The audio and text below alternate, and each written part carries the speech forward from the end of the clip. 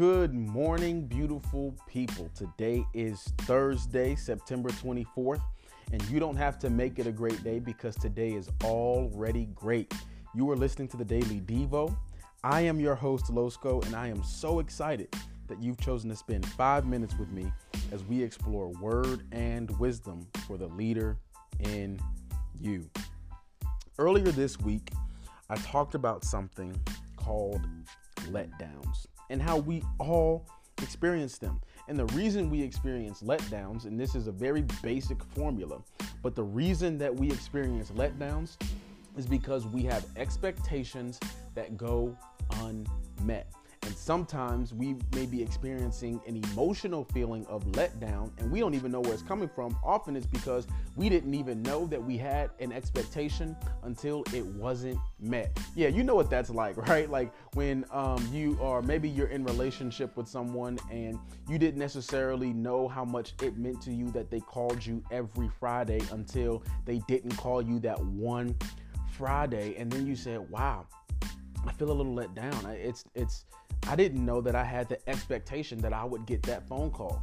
And then you recognize, wow, now I have this feeling of being let down.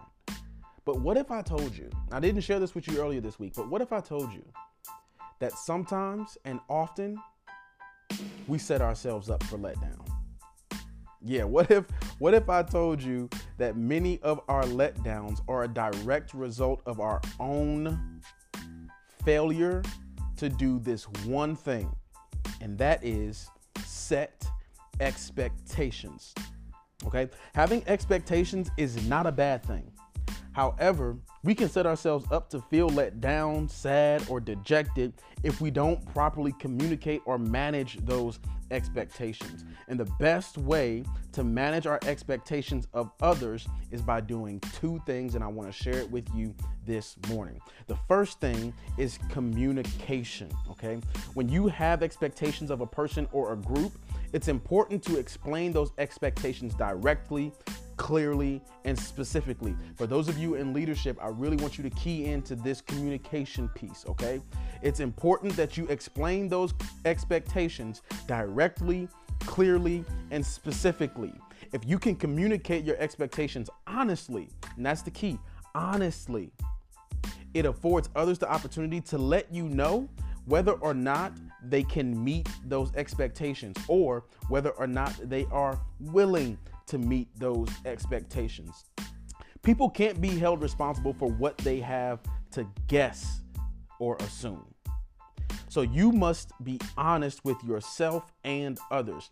Otherwise, you'll become frustrated with people for not doing something they had no idea you wanted, okay? So you have to communicate well.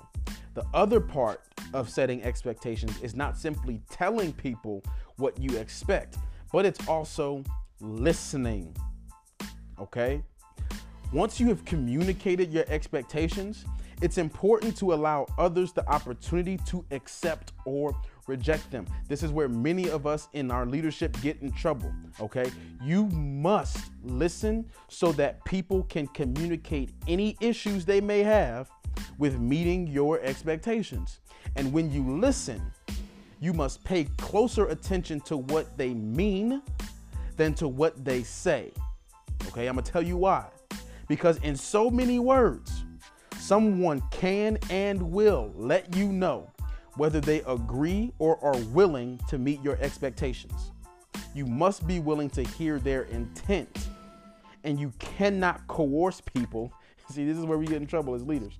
You cannot coerce people into agreeing to your expectations, okay? It has to be organic.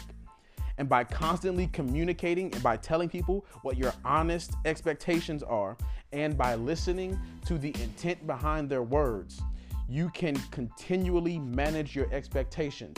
You'll know that you've communicated clearly what it is that you expect, and you'll also know who it is that is willing to or is capable of meeting those expectations. Listening is probably the most important part after you've communicated your expectations. Don't just tell people what you expect and then walk away. Listen so that you can hear who is willing and who is capable to meet those expectations.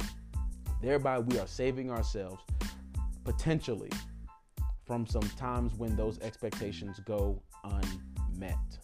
I hope this has been helpful for us, especially for those of us who are in spaces where we often have to communicate what it is that we need done or what it is that we expect.